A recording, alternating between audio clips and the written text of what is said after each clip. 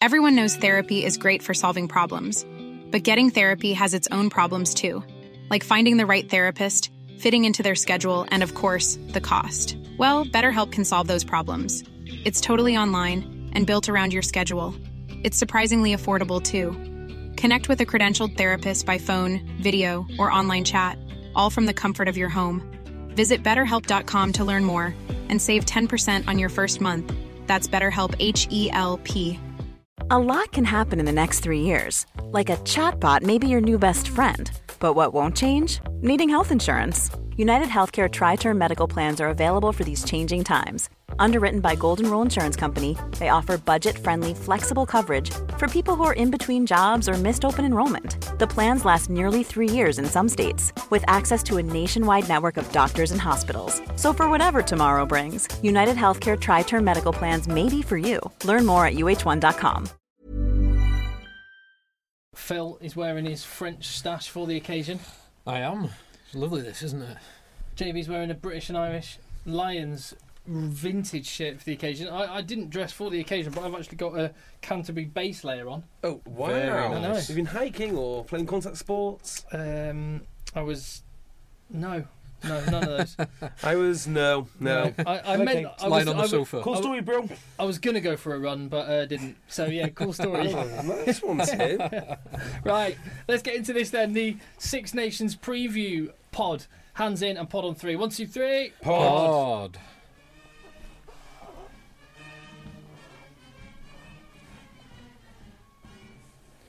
It's the Egg Chasers Rugby Podcast, and we know from looking at the numbers of people that listen to our podcast that there's lots and lots of new listeners, and we thank you for that. That's maybe testament to just how excited the British rugby public and worldwide rugby public are about the Six Nations, which is upon us. It's days away now, getting underway this weekend. And aside from like World Cup, and in terms of annual competitions, I don't think it gets much better than the Six Nations. I'll go one further on that. I don't think there's any annual sports tournament that is as good as Six Nations.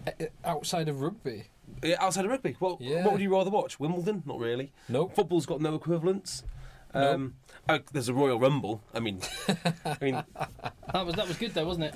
I don't know. I didn't actually watch it this year. It's on record. Oh, is it? I won't tell you who won then.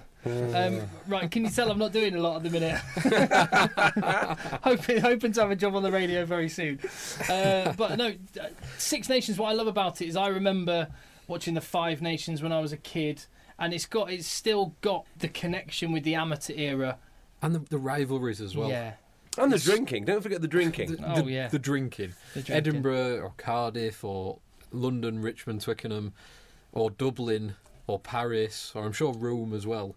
Great drinking cities. Oh, so true, Phil, so true. So thank you very much for listening, and tell your mates, because we don't have a television network, we don't have a radio station, and yet we still manage to stand shoulder to shoulder some of those other ones that do have TV networks and radio stations and stuff. We do have a dungeon, though. We do have a rugby dungeon, that's where we're sat right now. I'm Tim, JB, that's him. Hello. And that's Philip. Hi, Tim. Right. So, I reckon we should just rattle through some of the domestic rugby, because, of course, this is one of those weird years with the World Cup where all of that is still ongoing. So how about we deal with some of that first? Okay, fire away. do it. Right, hands up. Anyone feel sorry for Mike Ford? No. I do. My hand is up. As is mine, Phil. Go on, then. Talk to me. Well, I feel sorry for Mike Ford because I think he could... I don't know. I think he could well lose his job. Absolutely. But I don't feel sorry for him. Depends who goes down, but yeah, Mike Ford, he should have been top 3. Oh, definitely top 4. Beaten finalist last year. And I feel sorry for him because I can't tell what's changed. No. I'm looking at that team and there's some real outstanding players right across the board. Like you look at Francois Lowe, is one of the best open sides in the world. They've got an excellent scrum. They've got George Ford. They've got Jonathan Joseph. You've got wingers like Anthony Watson. Then you've got someone like Aguja, Argentinian international wing, who's not even starting. Most wings and come in. Devoto's a fringe player. Priestland, squad Homer. player. And he's... Well, Bowden. He's an incredible player. Yeah, so you've got all of these names, and last season everything was going right, and this season I've watched them a lot, and I can't yet put my finger on exactly what they're doing wrong. And which is exactly why I feel sorry for Mike Ford, because it's not like, we can't sit here smugly and go, oh, it's obvious. Look, they just haven't sorted X or Y out, and that would indicate that it's maybe a big coaching problem. I think there's lots and lots of 1% that are going wrong for Bath, and they've all happened at the same time, and that's a really difficult thing to sort out. Okay, so this is why I don't feel sorry for him, because you guys have just said nothing's changed, only all the players are the same, etc., etc. That's exactly the problem. Nothing has changed. And I think in this world where you have people like Saracens with their KPMG accountants crunching big data, you need to be continually changing and continually evolving your game plan. The guys that are struggling are Bath and Northampton, who look exactly the same. Exactly the same. I do get that, but there's a funny one though, because again, Leroy Houston played really well, and he's probably been their best player in the last few years. Bath. Leroy, and the way they reward him, signing a succession of number 8s continuously. Cheers, Leroy. Yeah, thanks for all your hard work. It's signings like that make me wonder whether who is doing the signing, who is getting the players. Well, the Sam Burgess one, there's always been a question over who really wanted him. Was it the RFU? Was it Mike Ford? Was it Craig Bruce?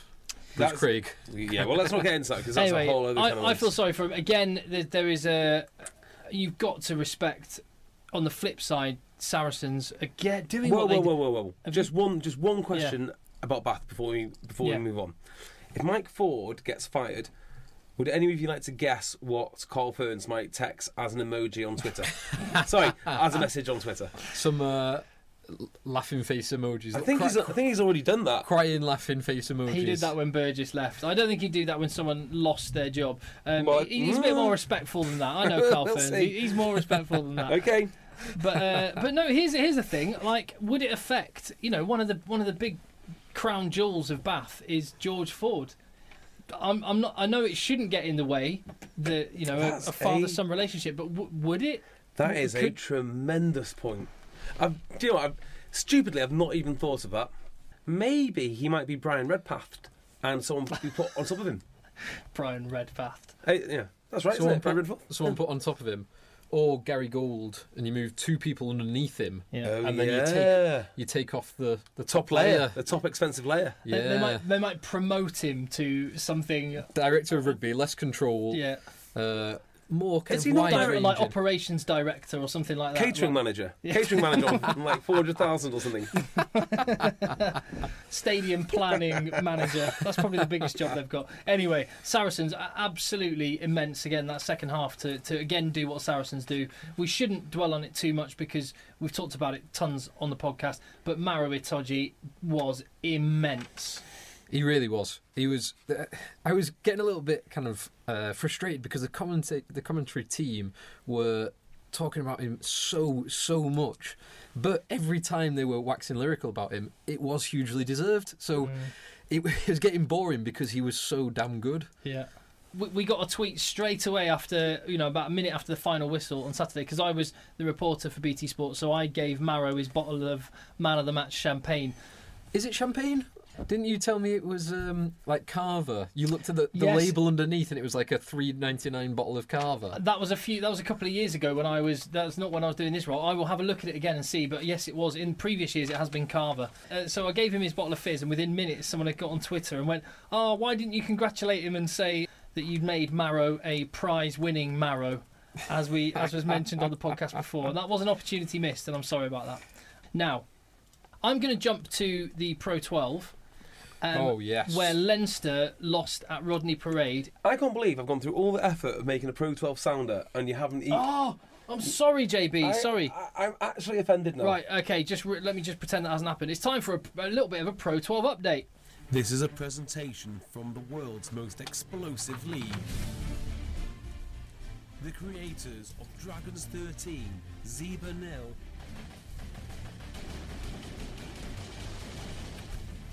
starring Rory Pittman, Scott Andrews, and Luke Burgess, the other one.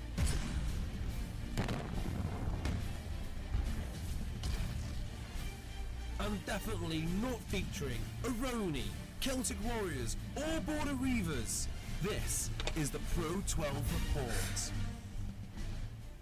That is outstanding work, JB. Thank you. Well, it's the least the Pro12 deserves. Well, the Pro12 shorn of quite a lot of players in their squads. So I've got a little challenge for you. I want you to, because Leinster went to Rodney Parade in front of just 4,303 people. Record crowd. And they lost to Newport Gwent Dragons. So I want you to tell me an Irishman in Leinster's team. I can name one. I can name at least one. Oh, actually, some of their other Irishmen are there. So Gary Ringrose was there. Yeah, Ringrose was the one I was going to name. But they had quite a lot of changes. Well, I would have named Ringrose because I know he's not in the Ireland squad, controversially. Young second row who played the other week and got man of the match, Malone? Ross Maloney. Maloney, yeah. Wow. Good knowledge. I know virtually all of their front row is called up for Ireland, so Mike Ross, Marty Moore, although he's injured, Keane Healy, Jack McGrath, Sean Cronin and Ricard Strauss. I think there's 6 front rows been called up for Ireland, so I assume none of those were playing. Ricard Strauss came off the bench, played the second half. That young scrum half, I can't remember his name. It just sounds like McGrath. Luke McGrath, scrum half. Learning the names of these people just seems like such a waste of your valuable time. it's like if you told me you knew every stamp between 1920 and 1930s. It's just unnecessary. Or like seabirds, seabirds from the Irish Sea, like you could name. Exactly. Was there anyone else? Was Dominic Ryan was the wing centre Fergus McFadden? Was he playing? Because he's not in the Ireland squad, is he? That's great knowledge, Phil. Yeah, but there's just that they were missing a lot of players. It still looked like a reasonable team, but they went to Dragons and lost in horrible conditions. Elsewhere, what do you want to touch upon? Ulster dominating bonus point away win. Yes. Wow, against who? It must be a big team.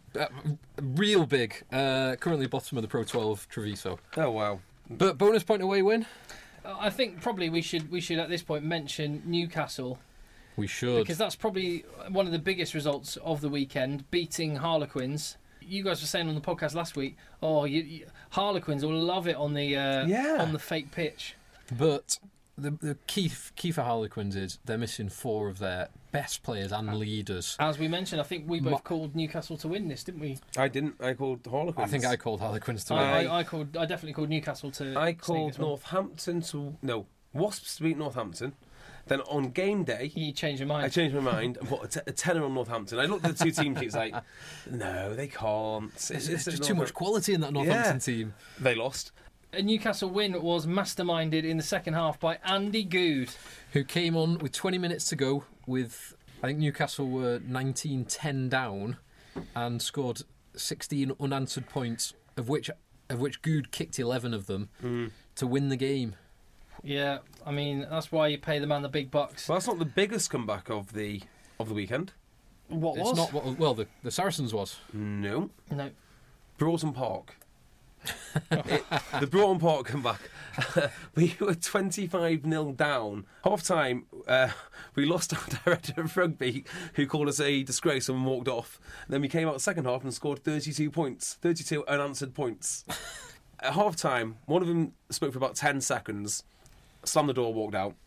The other one degenerated into psycho babble, technical speech about kind of caring and loving and culture and challenging yourself. And then I stood up and said, I feel shell-shocked. And then I was cut off and that's it. So my team talk to the boys at half-time was, I feel shell-shocked. And that was it. Constructive. Yeah. Well, going back, like again, Andy Good, who was so injured he had to retire from London Irish, and has come back and masterminded a vital win, which puts London Irish bottom of the table, having got an absolute hammering away at Sale Sharks. Today, pick who is relegated. Irish. You think Irish are going down? I think they are. I don't think it'll be Irish. I don't know why I don't think it'll be Irish. I just don't. I'm still going to say Newcastle. Really? Yeah. Tim? I think Irish have got some wins in them. They do, but Ben Franks now is out. Is he? Massive loss. They're going to have Blair Cowan and some important players out for these next 8 or 9 weeks. I am fearful for Irish, but I'm going to say Worcester. Worcester started well, but Their performances in more recent weeks haven't been as good. I think it's 11 straight defeats in all competitions they've had now. Yes, that's not good. And as Bath and Saracens showed in their matchup, it's kind of a habit. Winning and losing becomes a bit of a habit. It does, doesn't it? And then Leicester having a bit of a comeback away at Gloucester. I was watching that one going. At the time, I was watching the scores coming in, and Bath were winning and looking comfortable against Saracens. Gloucester were winning and looking comfortable against Leicester. And he thought, oh, here we go, it's being shaken up. Yeah, well, I was all ready to say, look at these teams without their England stars, they can't perform. And then Leicester and Saracens, both incredible comebacks to take it. Toulouse Vianu try. It's some comeback, that. Before we get into talking about the Six Nations, we should just point out, if you can stop moving around in your leather chair, make it sound like you're trying. Oh, we've got new leather chairs in 2 weeks' time. What? Ooh. Well, me and Phil do. You're staying on that. Me and Phil will have our own mics on reclining leather chairs. Will we? Yeah, we will. Oh, good work, JB. High five, mate. Oh, you should have been nicer to me, Tim. Right, we've got an Egg Chasers Fantasy Rugby League for the Six Nations. Now, in previous years, we've had 600-700 people getting on board this one. So come and join in.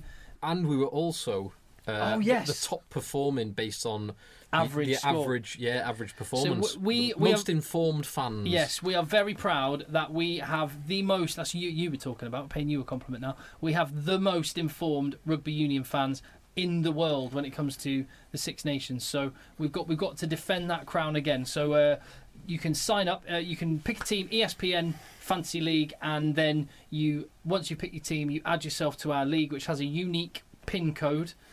Now, in previous years, I made a jingle for it that was well catchy. Everyone remembers in fact, someone's even tweeted us going, because you've tweeted out the details of the Fantasy League, someone's gone, oh, that PIN number's no 81262, is it? Yeah, 81262. 81262.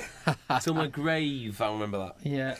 The league code, and I'll tell you what I'll do. I'll make a little jingle for it by next time. The league code. Once you've added your team, and we've put the details up at Rugby Podcast on Twitter, go there and find all the details. And we'll pin the tweet as well. We'll make sure you can get it. We'll pin the tweet, so it'll be right there on our main page. Go there and find it, even if you're not on Twitter, twitter.com/rugbypodcast, and the information will be there. But it's sign yourself up, ESPN Fantasy League, and the code you need, 112-4114-25164. 112-4114-25164. That's right. 112-4114-25164. Yeah, a 112-4114. Twitter.com/rugbypodcast. Right, get involved. Right, let's talk Six Nations. Here's a question for you boys. Is Eddie Jones Stuart Lancaster in disguise? No. Reason I say that, is there any difference in the likely personnel that are going to be turning out for England at Murrayfield than the personnel that Stuart Lancaster would have selected? Maybe you wouldn't have seen Devoto or Clifford, but besides that... So what is different? I'll tell you what's different. The coaching. I mean, we all knew going into that World Cup, the players, they had some real quality right across the board. The difference is, we learnt in the World Cup that England didn't have the right game plan. They didn't have the set piece.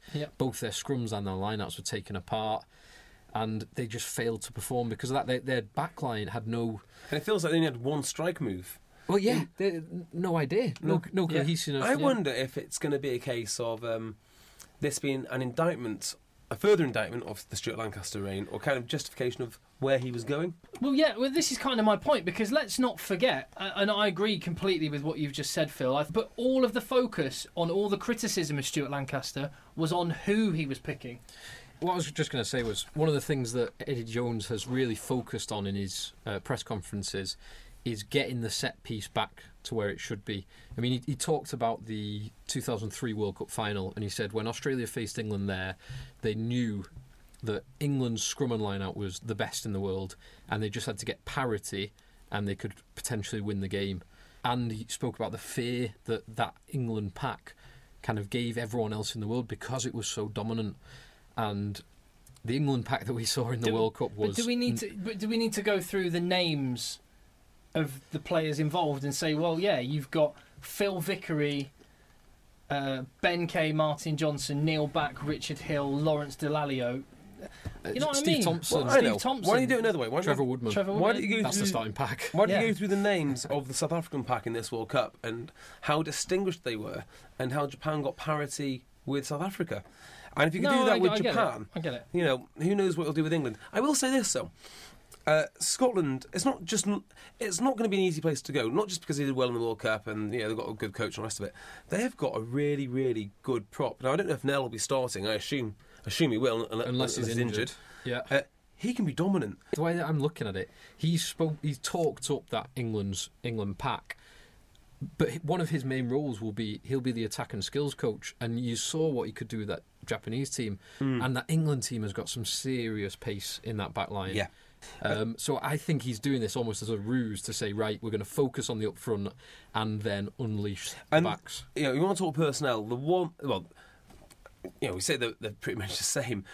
The one thing which everyone criticised Lancaster for, including me, I mean, I was loving it being a Welshman, Barrett and Burgess in the centres. Well, that was just ludicrous. Maybe not Barrett, but certainly Burgess, and he hasn't done that. So he can't do any worse. You know, that was the main sticking point. Well, it was one of them. Right, I'm gonna grab the wheel of rugby today, and I'm gonna spin it, and you two are gonna take opposing sides. So give that a spin. Oi! Well, this one is on the subject of Eddie Jones's personnel. Okay. Wait, go on. Okay, so Eddie Jones criticised Stuart Lancaster for selecting Chris Robshaw, saying he was a 6.5, not a 7.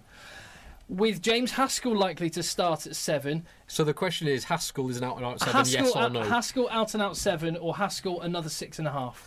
Jay, what do you want? I'll go for 7, thanks. Right, you have 30 seconds to make your argument. Go. Haskell is not only an out-and-out 7, but he's one of the premier out-and-out 7s in the entire Premiership. In fact, I'd go as far as to say, if he didn't have not just a current great, but an all-time great in George Smith ahead of him, he'd probably be the best 7 in the Premiership right now. He might not be turning over loads of ball like Kovacic, but he is a lot stronger, and furthermore, his work rate is through the roof. Imagine that now combined with all the experience that he's picking up from George Smith. To me, it's a no-brainer. He's 100% a 7. I love the call. Yeah, all right, I've heard that. And Phil? I've got no problem with the call, because I don't think you need an out-and-out 7 necessarily if the whole team can do the job of slowing down and speeding up ball when necessary. But James Haskell is categorically not an out-and-out 7. He's not a fetcher style. The two main things you look at for an out-and-out 7 is strong over the ball, Pocock and Hooper, stealing ball, turnover, slowing down the opposition ball, and the link play, having good hands, someone like Tipperick, someone like Hooper, who at a push could play in the centres because their handling skills are so good. Haskell has neither of those two fundamentals. He works very hard, he's good all around the park, he's a good leader, great banter, but he's not a 7. He's a 6.5 at best. You did a good effort at defending what is clearly wrong, JB. That Eddie Jones was knocking Stuart Lancaster for picking a 6.5, and he's picking a 6.5. However, I think JB did a good effort purely. So it's a sympathy point for Jay. Yeah, It's not a sympathy point. You can never enjoy that point, Jay. It was a point because I'm right. no, I'm not. Hear me now, believe me later. He's All a right. He's a great man. He is a great man, I'll give you that. He's a great man, without a doubt. All right, Ireland, declining force versus Ireland, an improving force. Phil, you can pick first. I'm going to say, As JB's phone goes off. as usual, I'm going to say they're an improving force. Go on, why did you say that? Now, if you look at the Pro12, the Irish results on the whole haven't been great this year. But if you look at that Six Nations squad, and if you look what Joe Schmidt has done over the past 2.5 years, they are on a definite upward trend. They've won the last 2 Six Nations, for God's sake. They've got some superb players and international experience right across the board. They've got great leaders, and it'll be interesting to see who takes over from Paul O'Connell. But Rory Best is a great... Rory Best. That's a Freudian slip because his pecs were looking pretty good in those team shots. We'll come to that in a minute. Looking stacked. He is. But they've got class right across the board, and assuming he's fit, they've got one of the best 10s in the world in Johnny Sexton, and they should be right up there because, regardless of the injuries at regional level, they've got a pretty settled team. There's not too many changes from the team that won it last year, from won it the year before. I mean, O'Driscoll and O'Connell going are quite big, but they've got good players to come in place of them. So I fully expect them to continue their upward trend with Joe Schmidt. JB, Ireland are a declining force. Nice try, Phil, but that's absolutely laughable. Okay, so first of all, Irish success has always been predicated on the fact that their Pro12 teams did extremely well, both domestically and in Europe. This year, that categorically has not happened. Second of all, they've lost a whole bunch of leaders. Leader-in-chief being Paul O'Connell. They're relying on men such as Devin Toner, who is named after a printer. They are also relying on people like George Best. What's his name? Best. Rory Best. You can be as stacked and as good around the park as you like. Ask Dave Ward. But if you can't do your primary job of hitting your lineouts, forget it. Every team goes through peaks and troughs, and this is categorically a trough. Interesting. I don't think they're going to be any good this Six Nations. I was surprised you picked an improving force, Phil. I like the long-term approach you took to answering that question. Like you're not just going, they've had a bad European campaign, the provinces. Yeah. And so I'm giving Phil the win on that. But that by argument. definition means I'm right. Because if it's a long-term trend, currently they must be declining to be improving. What? How do you work that logic? Well, okay, so long-term improving doesn't mean short-term decline. Okay, are they worse than than before the World Cup? Yes, because they've lost key people. So they're going to have to improve to get back to where they were. They're continually improving. Before Joe Schmidt took over, all right, they've improved consistently from then. So you reckon that this Ireland team is better than the Ireland team in the last Six Nations that won it? Yeah. Okay, well, we will see. Oh wow, that was a heated debate. So which is I that 2-0 now for me? That's 1-1. Oh, that's ridiculous. I know you should never have got that Haskell point. All I know, the Six Nations, I think the big surprise, I think much like the World Cup, you're going to see the emergence and the surprise of Tier 2 sides, which is why I think Tier 2 side England are going to have a big tournament.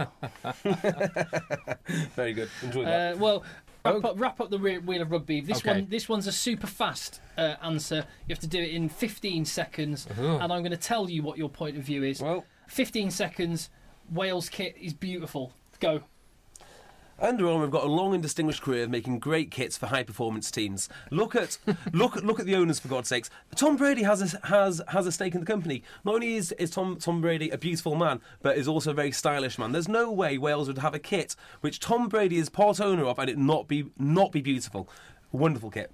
Phil, Wales' kit is an abomination. Do I need to go on? You've got 15 seconds. You've got to win this. That statement. Let's just sit in silence for 10 more seconds. That statement is completely correct, Tim. I will just say, if Wales want to know how a red and white Under Armour kit should look, Ring the buzzer now. It's over. You had your time. 15 seconds. Go and look at the Canada kit, which is gorgeous. The Wales kit, however, is an abomination. And I'm raising Phil's arm up. Oh, come on! The winner of Wheel of The Rugby. quality of the argument was poor. It was an easy point to make. Just on another subject, because we were talking about JB phone. We were talking about Rory Best looking in really good nick when the captains of the Six Nation teams all had their promotional photographs. Dylan Hartley, on the other hand, is it just me, or did he look like he's carrying a little bit of timber? Now, some holiday weight, Tim. Some holiday, yeah, exactly. Some suspension weight. It's probably for Dylan Hartley. He had, just an observation. Nothing wrong with that. You need a little bit of body fat to absorb the impacts that you have to do at the top level. I was actually surprised when he stood. I would have put Hartley as considerably bigger than Rory Best. When you see the two of them stood next to each other, Rory Best looks massive. Rory Best is closer to the camera. He is slightly closer, and he also is covering up half of one of his shoulders and the other. There's several. That's not the only picture. Okay. What I will say, Max Jennings on Twitter said about Hartley. You can say what you want about our captain, but his nipple game is outrageous. Wow. Outstanding nipple game from Dylan. Good lad. I would say as well that when I look at the England stash, I have a... Now, Canterbury, we're long-standing fans of Canterbury, and they do a fantastic job, and I do love the England kit. There is a little something wrong with their shorts, though. I think they're slightly too long. Yeah. I don't like their shorts. I was thinking this... No, not their shorts in general, the England international team shorts. I was watching the Bath Sarries game, and Matt Garvey's shorts were like basketballers' shorts. They were like down to his knees. Do you know what? Weirdly, Matt Garvey's shorts always look like that, though. Because as soon as you said that, I've got a mental image of Matt Garvey. I know exactly what you mean. Yeah. It's like... The image of Matt Garvey and his long shorts is the same. It's like mentally ingrained as Tom May and his cycling shorts. Johnny May. Johnny May and Charlie Sharples and... Everyone else in Gloucester. Rob Cook and Trinder, 12 Trees, Tyndall when he was there. Exactly. Long knee-length cycling shorts. I just think they're slightly too long, and I we want to be able to appreciate those lovely quads that rugby players work so hard on. Like James Short, who got a lot of appreciation for his quads today from Ugo Monye. He did. Rightly so. Ugo Monye said of James Short on the BT Sport commentary, he said, look at James Short's quads. To which David Flatman replied, "Here, Quadzilla." Here's a question for you. Yeah. If England had an injury crisis on the wings, who would be called up first, James Short or Alex Lewington? Oh, good question. I think they're about 4 places down. But if there's an injury crisis, I'd go Lewington first. Yeah, I probably would. Because he's had a bit longer performing at that level. But Short, on his performances this season, has been outstanding. I completely agree with both of you, but Short has been brilliant. If Irish go down, Lewington seems like an Exeter player to me. Yeah. I mean, they wouldn't really need him. Maybe when Noel goes... Well, you could play all 3 of them if you wanted. Yeah, Dolman's playing well, though, so... You could do. I'll tell you who was wearing some short shorts this weekend, Tim. Who's that? Sonny Bill Williams. Oh, my word. Playing sevens. Can they be classed as shorts, like, legally? Trade Descriptions Act? They're certainly short, that's for sure. They are extremely What a short. man. What a man. What a specimen. Have you seen any of the highlights from the sevens? I've seen little bits. I've seen a massive hit that Sonny Bill got boshed. He got flattened, didn't he, by one of the Kenyan boys? Yeah. I reckon Sonny Bill one day will be Prime Minister of New Zealand. Kind of like an Arnold Schwarzenegger story. Correct. Exactly like it. Like it. How could he not be? Yeah, I can see that. On the Ugo Monye commentary, we've also tweeted to @RugbyPodcast. I'm trying to find it. Who said it? Let me get it. I've got it here. Yeah. Conor Morrissey. Yes. Conor Morrissey. 42 minutes into Worcester versus Exeter on BT Sport, Ugo Monye, in reference to a no-arm tackle, said of the player, and I don't know which player it was he was referring to, he's literally a bowling ball. A lot can happen in 3 years, like a chatbot may be your new best friend. But what won't change? Needing health insurance. United Healthcare Tri-Term Medical Plans, underwritten by Golden Rule Insurance Company, offer flexible, budget-friendly coverage that lasts nearly 3 years in some states. Learn more at uh1.com. Many of us have those stubborn pounds that seem impossible to lose, no matter how good we eat or how hard we work out. My solution is PlushCare. PlushCare is a leading telehealth provider with doctors who are there for you day and night to partner with you in your weight loss journey. They can prescribe FDA-approved weight loss medications like Wegovy and Zepbound for those who qualify. Plus, they accept most insurance plans. To get started, visit plushcare.com/weightloss. That's plushcare.com/weightloss. I think it was the prop. How do you say his name? I want to say Sean Horst, but that's like a World War II battleship. So I'm sure they were making the point that it's really quite hard for someone who's got a massive barrel chest and little arms, as we were talking about on previous podcasts, to actually grab someone when you're making an impact. But going so far as to say he's literally a bowling ball. Nick Shonett, I think, might have been the chap. Yep, that's the boy. Is he English? Where would you, if you literally had to select a bowling ball in your team, I think prop would probably be where you'd pick. No, you just go backwards in the scrum. Not only that, how would you bind onto it? Oh, you got 3 and it fingers, can't lift.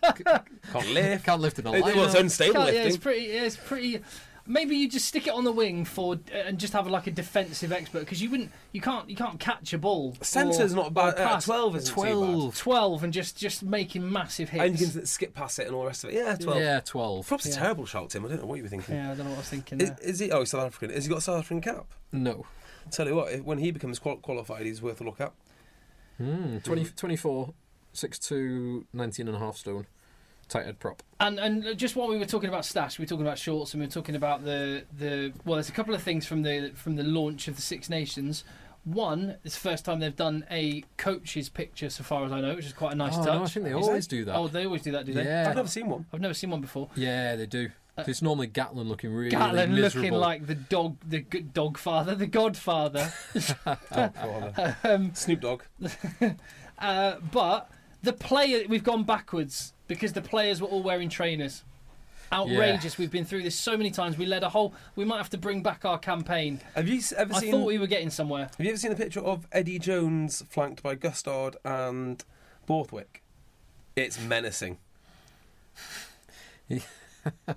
So, you've got Eddie Jones, who looks a little bit like Yoda, but the two men either side of him just look so tough. Enormous. So tough. Shaven head, stubble, grizzled. He looks like a mafia boss. He does, with his henchmen alongside him. Yeah, there's I think that must be last year's. Let's have a look at that one. With Lancaster and San Andre, Vern Cotter, Schmidt, Gatland and Brunel. But players, will you please in your promotional pictures wear boots, not trainers? There is never an excuse. It just does. The rugby kit just doesn't look right with trainers. No, wear trainers if you want, if you're happy with your legacy, when you're showing your pictures to your grandchildren of you wearing stupid trainers in a promotional shot. If that's what you're happy with, carry on. I like your rule. If you wear trainers in a promotional shot with your full kit, you wear trainers on a pitch. Exactly right. Exactly right. Yeah. The women's, there's one of the women's photo shoot as well.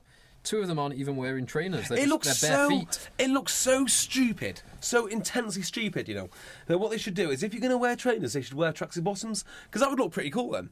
Tracksuit bottoms and your top, because it looks like you're about to go training. I can take that. I can't take. There is a Twitter account called Full Kit Wankers, and it's basically they basically all look like this. The only area of the country I've been where you, like, if you go to Liverpool, if you go to a gym or just people's playing five-a-side football, they will wear full kit. Is Liverpool? Really? If you go to a gym in Liverpool, there'll be guys wearing. I bet Newcastle's the same. Everton full strip, including socks pulled up to the knees. No. Or Liverpool kits. No.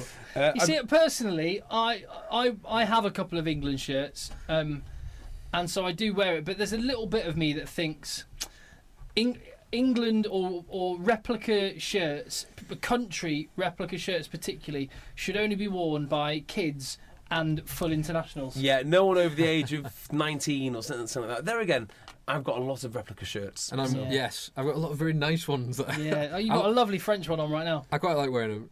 I tend to only wear them to the podcast or the gym. Do you know, I don't wear them out and about. It's okay because Phil is in outstanding shape, not so much me. I think if you're going to wear a kit, you've got to be in relatively good shape, and you're going to have to be actually playing rugby or doing something. It looks terrible when you see the 40-plus-year-old man with the beer belly, with the the pro fit shirt. Yeah, the pro fit. It's just awful. Rugby league fans. I mean, it's a very rugby league look, isn't it? Well, every time I pull on an international kit, I'm prepared to go into battle. Yeah. I consider that. Am I ready today? No, I'm a bit hungover. I'll put the France top on the side. Do I feel good? Yes, I've had my pre-match meal. I'll put my France international top on. Exactly. If I get called up, very short notice for an international rugby game, I could play. I have the same thing with certain songs on my rugby playlist. I don't like to listen to them in the civilian world. Yeah, it might mean that I have to tackle my wife or something. You sat on a bus, you just get too hyped up. Driving to McDonald's, it's not the good. Driver. Yeah, no, not good. Right, Phil, you had a little idea then for Six Nations, a sort of Egg Chasers rugby podcast version of Snog, Marry, Avoid.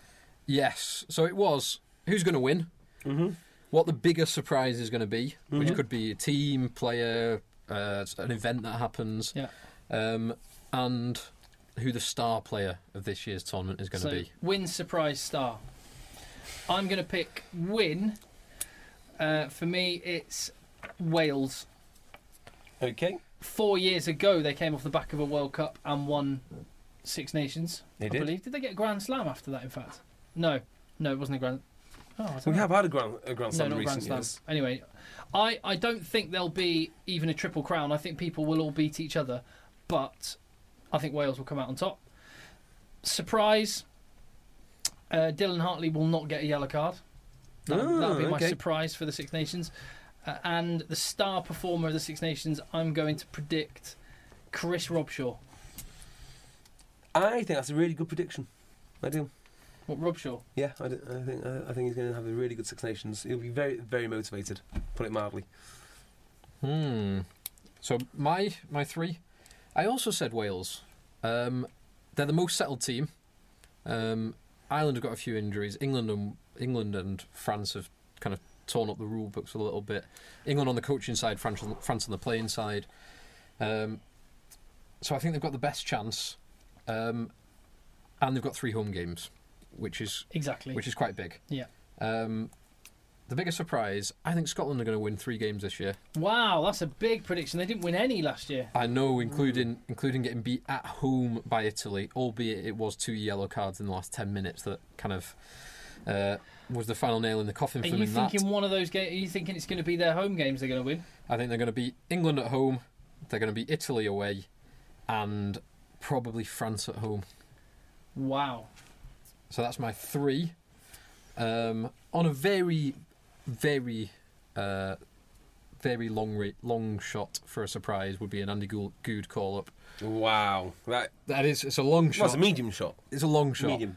He's probably. I mean, if Ford and Farrell and Sippers all get injured, Slade's already injured. You never know. I was about to say stranger things have happened, but I'm not actually sure they I'm have. not sure that's true. And my star man, I've gone for Wales because I think they're going to win it, and it's either going to be a return to former glory of George North, who is only 23. He's finished. Nuts, isn't it? Or Alan Wynne-Jones, who is going to lead from the front, particularly if Warburton gets injured, which he normally does. Although he normally gets injured when he's playing for the Blues, not Wales. But we'll see. But What do you reckon, anyway. Well, not to be boring, but to win, it'll be Wales. Okay, we're all going Wales. Full house. The surprise will be the return to prominence of France. After a horrible, horrible World Cup, I think they're going to come good towards the end of the tournament. And my star, unsurprisingly, is going to be Dan Biggar, who's going to treat the Six Nations tournament trophy like a girl. He's going to look at it and take it home. Is that all Dan Biggar has to do in Cardiff to get a girl? Look at them. Pretty much. As long as Mike Phillips isn't around. Even if Mike Phillips is around. He gets his pick when Mike Phillips isn't around. I bet there was some celebrations in that World squad secretly when Mike Phillips went off to Paris.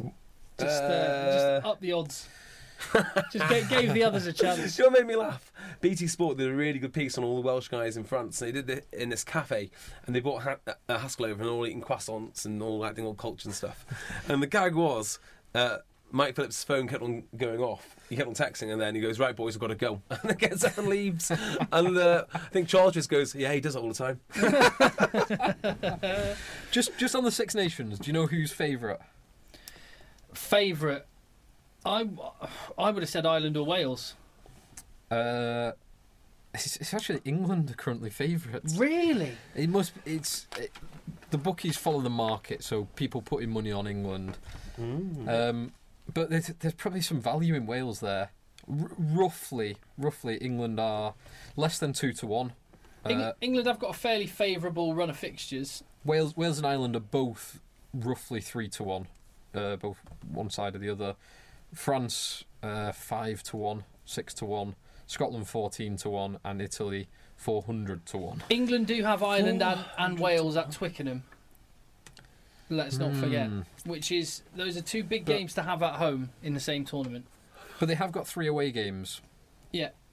But France, Italy, Scotland are the 3 you'd pick. Yeah, you would do. Although France in week 5, the final game week, to travel to France, when France will start to get some continuity and the weather will be getting better, so that free-flowing French team that he's picking will actually start to be performing. Should we go through the actual matchups then? Go for it. Because for round 1, France-Italy is the first game, 2:25 on Saturday. France versus Italy. France hosting Italy. We're going to have to wait and see. And what trophy are they playing for, Tim? Oh yeah. I know. I don't know. The Garibaldi trophy. Garibaldi. Is it? Yeah. Named after the biscuit, I believe. That's exactly right, Phil. Yes. Yeah, named after the biscuit. Not an explorer. No. There's a general. Was he a general? Yeah, I'm pretty sure he was. There's a statue of Garibaldi in Nice. Town in the centre of Nice. There's a big statue of Garibaldi, the biscuit. I think it's. I'm assuming it's the biscuit. It's not a very exotic Italian name, is it? Gary. No. No, and it's not very nice. It's not very. That is a joke before anyone calls you that. Oh, dearie me. Sorry. No, that's all right. So France, the new look France against the Italy. I think this.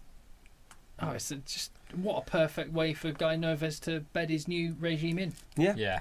Big win for France. Yeah. Let's leave it there. Cool. Scotland, England. I am nervous. Scotland have got a lovely stash. Yep. Albeit Macron. Yeah, it disintegrates after 5 or 10 minutes of actually wearing it. But it looks but lovely. It looks great. It does. I think you're going to come unstuck against a Scottish set piece. Now, I'm sure I'll live to regret saying that, but that's what I think. If I was Scottish, and particularly if I was a Scottish player, I would be looking at all the fuss that everyone's making about Eddie Jones, about England and stuff, and I'd be thinking, hold on a minute, wow, how did they do in the World Cup? And what happened with us? And we've got a point to score and a point to make and a settle to score. So I think Scotland are going to be unbelievably up for this one. I do think England are going to edge it. Owen Farrell's boot. I think Scotland will win this. I don't know. It's very tight. I think Verncos is a damn good coach too. So. Yeah, he is. He's a very good coach. Their squad is fairly settled from the World Cup. I think it'll be very close. It'll be settled by less than 5 points either way. If Mark Bennett plays, Scotland win. Right. If Mark Bennett doesn't play, England win. Right. Okay. Fair enough. And then on Sunday, and this is the real. I mean, some great matchups. These are the games. I think these are my favourite combination of games. The three matchups we've got in the first weekend, because there's something about Ireland Wales that always brings out really, really exciting style of rugby. I love Ireland Wales matchups down the years. So 3 o'clock Sunday afternoon. I'm going to pick Wales. I think obviously they had the better World Cup. The World Cup was really interesting for Wales because they got to blood a lot of new players, particularly in the backs. And now they're getting all of their stars back. You'll have Jonathan Davis, who's a big player. Liam Williams is fit, and I think that alone will be enough. Whether Liam Williams starts or not is a completely different thing. Ireland are rebuilding despite Phil's protests, and I just can see Wales winning and maybe winning well. I still think, is Peter Omani out? He is out, isn't he? I think he is. Yeah.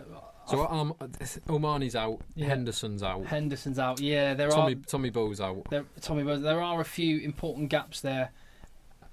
I think they do still have. Oh, that does worry me actually in their pack. And for me, if Sexton plays because he's a doubt because of concussion, last thing I read, he'd followed half the concussion protocols but hadn't finished it off yet. What did you forget? Yeah, couldn't remember why he was there and left early. If Sexton plays, Ireland win. Yeah. If Sexton doesn't play, Wales could win. Yeah, I would. No, you don't think that Sexton's the difference, do you? No, completely. We've already seen Sexton v Bigger once in this year, and it was very comfortable. Johnny Sexton. Yeah. Oh dear. Okay. What do you want to argue? Do you want to argue that Johnny Sexton? Oh dear. Johnny Sexton bossed that Leinster Ospreys game. Absolutely bossed it. And was the difference. In the biggest games, Johnny Sexton hasn't been that good. Which biggest games? Try the World Cup. The World Cup against Argentina, against France, he was superb. Against Argentina, when they were missing half their team because of injury, yeah. But it wasn't Sexton. It was the injuries. Johnny Sexton has beaten Southern Hemisphere teams and been the man of the match in those games. So you're talking about big game players. Dan Biggar is excellent. He's superb. But the best. Dan Biggar hasn't managed to grab Wales by the scruff of the neck. Oh, he has. And drag them over the line against a Southern Hemisphere team. How many attempts has he had against Australia? Well, thankfully, Ireland is only across the water, so we won't need to worry. It's a big enough occasion for Dan Biggar to take it seriously, and that means you're in trouble. That's the end of it. All right. And that is week one of the Six Nations. I just cannot wait. There's one thing, right, which I wanted to... Well, one thing I've been wondering whether we bring up before we move to the domestic rugby that's there this weekend, which, again, it feels weird. It does feel... It's going to be hard to keep the same level of motivation up about the domestic rugby while the Six Nations is going on. For the fans, yeah? For the sorry. Fans, I thought you were the players. I mean, the whole... Not for us as well. Oh, not for us. We love it. Any rugby. Pro12, don't we, Jay? Love Pro12. Oh, I love Pro12. The more Pro12, the better. There should be loads more. It should be like a Pro24. They should have midweek fixtures. Yeah. But our egg-shaped ball cousins, there's two different egg-shaped ball cousins. There's American football. I want to come on and mention that, and there is also rugby league. And there's been another story coming out of rugby league in the last week. We've had the story before of bubbling, which was one of the rugby league players.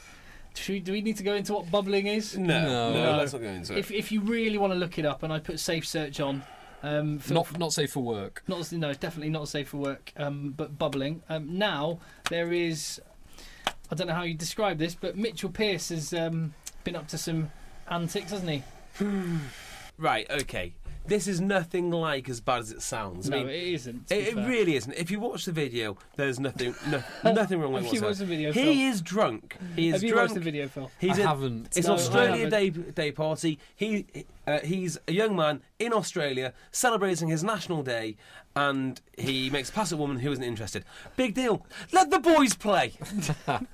It is. It's a non-story. It is a non-story. He's been stepped down from training. It's outrageous. What? Yeah. What? I know. I just thought it was like and finally.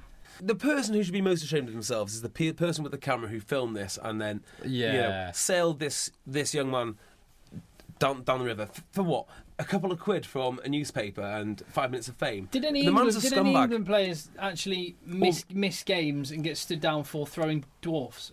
No, and they shouldn't be. No, I don't think so. They should. No, they shouldn't be.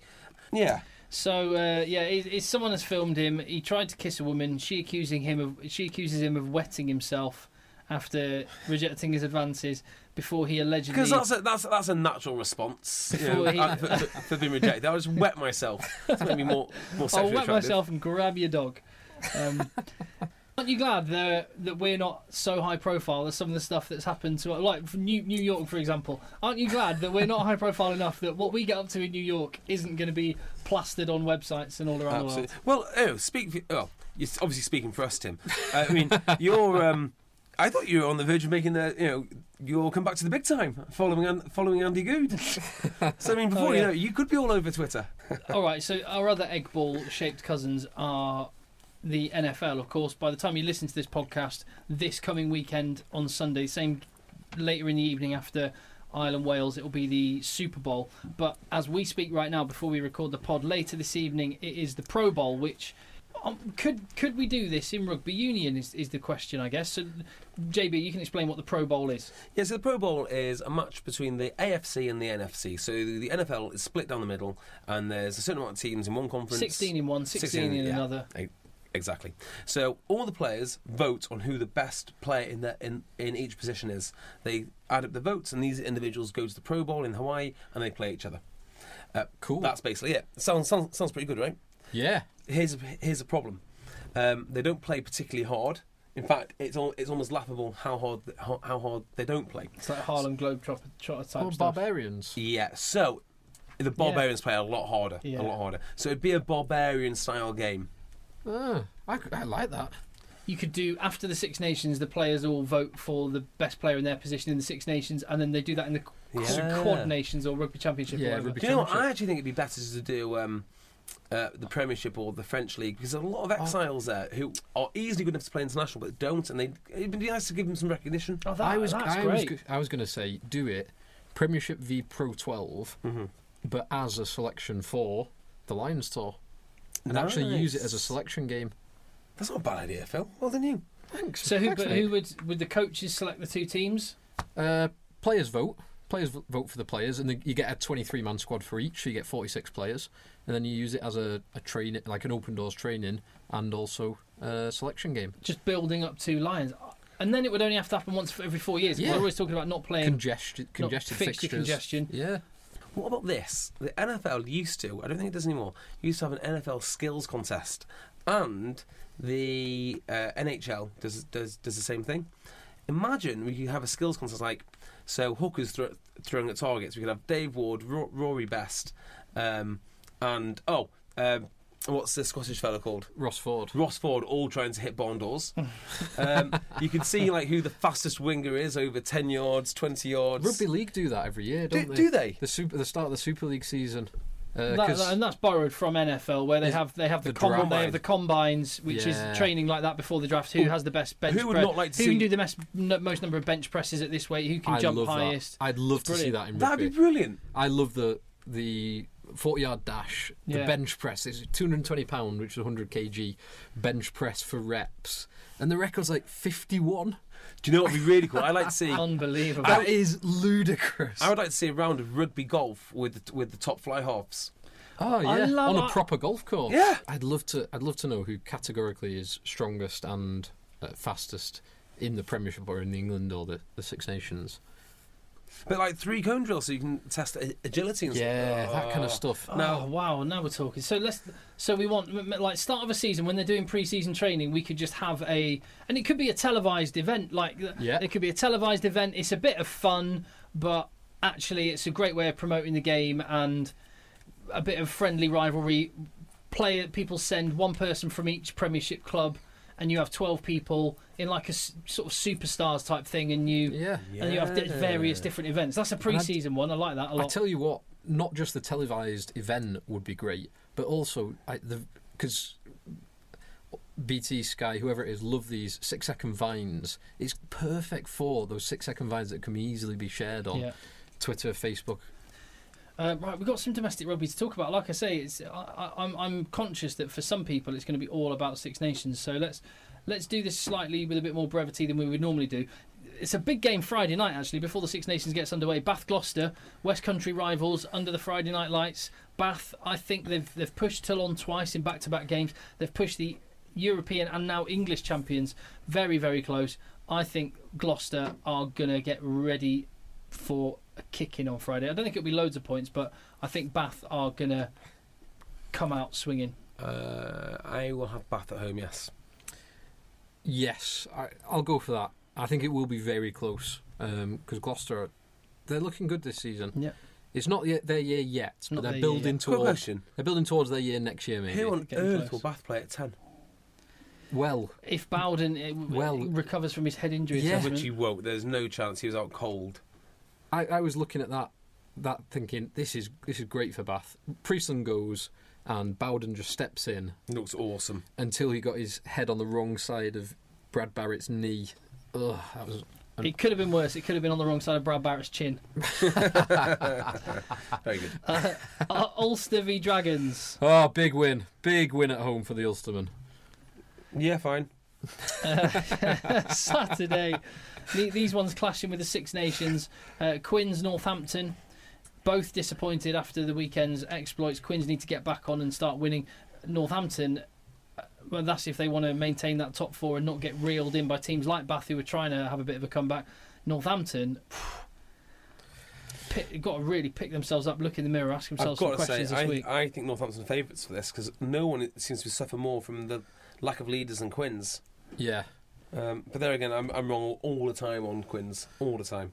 Yeah, it's hard to know because Quins, they do still have two of their big leaders in Easter and Evans, but it's Marler, Kerr, Robshaw, Brown, and Jamie Roberts to lose, and Tim Visser, who But they were so bad, Northampton. But who are Northampton actually losing? Because like Burrell's not gone, Foden's not gone, Myler's not gone, Dixon's not gone, Laws and Hartley have gone. Just Hill. Hill, Hartley. Kieran Brooks Laws. Hasn't gone. Brooks is injured. No, he's back. He came played. back. Of course he did. Yeah. So they're only really losing a couple of players. And North. The only problem is... I'm going to get it wrong, but I'm going to call Saints. Yeah, the only problem is that Alex King has butchered that attack. It feels like it, doesn't it? Absolutely butchered it. He's done that Spanish painting when they tried to restore it. He's basically done that to the Northampton attack. So they've got like a priceless masterpiece, and someone's just done the tiny little bit of graffiti, and they go and pour nail polish all over it. Exactly what he's done. Oh yeah, it's an interesting analogy to use. Thank you. Very cultured analogy. Yes, that's me. I don't know. It's a really tough one, that. I'll go Quins at the home. Yeah, no worries. I'm going to go Quins. But that'll be tight as well. Wasps, Newcastle. Both teams will be relatively intact. But Wasps are at home, so they could well lose this one. Yes. They haven't been very good at home, have they? Well, Wasps' backline is going to be pretty consistent. There'll be Robson, Gopperth, Jacobs. Yeah, who do you think's going to win? Elliott. Wasps. Yeah. And Leicester will beat Sale, but not all completely one-way traffic, I'm going to have to say. They will beat Sale at home. Yes, they will beat them. And on to Sunday, when in the Aviva Premiership it is that big glamour tie Exeter Sarries, and we get to watch this one. We get to watch this one live, and then get to watch Ireland Wales. So this is a good double header for Sunday. Very good double header. In fact, two massive games. You've got the bottom. You've got Irish hosting Worcester, and you've got Exeter hosting Saracens. That's pretty big. Big. It's huge. Actually. That is pretty big. Saracens to win. Worcester. From what I've seen today, Worcester look class. Irish at home for me. Really? No. Yeah. I tell you what I really like about Worcester is they like to play from all sorts of areas, but their pack is pretty strong. Their back three is superb. The back three is Cooper Vuna, the other lad. Bryce Heem and Powell. Bryce Heem, that's the boy. Yeah, he can run. Yeah, there's two other international competitions this weekend, Tim. Hey, what? Yeah. Six Nations B, the Tier 2 Six Nations. Has this... What? Well, no, it's happened the last few years, but it's just... It kind of always happens, but there's no link between the two as things stand. So Georgia have won it like 4 out of the last 5 years, or even more. It's going to be Romania or Georgia every year. Well, Russia are a fairly handy team, but Georgia, Germany this weekend. Russia play Spain, Romania play Portugal. So besides Germany, they've all had World Cup experience. Yeah, that's right, they have, haven't they? And the other one, Tim. Yeah. There's the Americas Rugby Championship. Oh, all starting this weekend? Yes. Wow. Which is Chile play Brazil, not so big, but then Canada play Uruguay and United States play Argentina, which I can only imagine is an Argentina B team because the Jaguars are about to start in the Super Rugby tournament. I can't believe we haven't talked about this, and I think this should be a good thing to finish on. We've got the Six Nations coming up, and we haven't mentioned Eddie Butler. I mean, there's a few things we see every Six Nations, isn't there? There's, you see Jonathan Davies basically being a bit like Jonathan Spratt. Forward! Forward! Go Wade!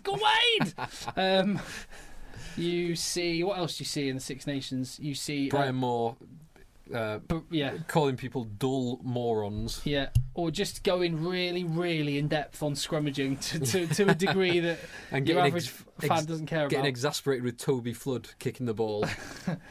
You will see... the other thing you will see is Eddie Butler. He's not going to be saying Benjamin Kaiser and Noah Nakatasi, Mathieu Bastero, but he will be putting his French accent on players like Scott Spedding.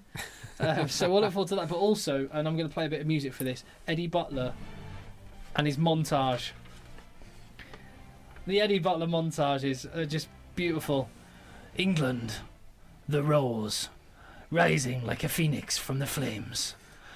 Eddie Jones arriving like England's Yoda. Dylan leading from the front, fire in his heart moobs on his chest. I am looking forward to the Eddie Butler montage. Do you know Eddie Butler did a montage for the NFL the other day for the BBC? What? Yeah, exactly. Can you remember the last time a South Walian played, for Carolina Panthers? I mean, there might have been one on the offensive line at some point. It just seems so out of place. Do you think he must get montage money? Yeah, yeah. Big montage. He's got a lobby and everything. He'll get montage money, but it's become such a thing that happens. Oh, no, we've got to have Eddie Butler's montage. No, hold on, it's Six Nations. We've got to have Eddie Butler's montage. That I bet he's hiked his price up to an unbelievable level. I really dislike? What? Okay, the Any Given Sunday speech. It's the inches we need. It's everywhere. Amazing speech, but only in the context of that film. When they roll in actors to do it and thespians and just it's just so cringeworthy. When do they do that? Oh, all the time. If you YouTube that speech, you've got all these lists of when TV channels have used the speech to promote Six Nations or rugby or whatever the sport is that they want to do. Women's badminton. Yeah. It could work. Northern Thunder netball. It could work on Television X or stuff like that. Very good.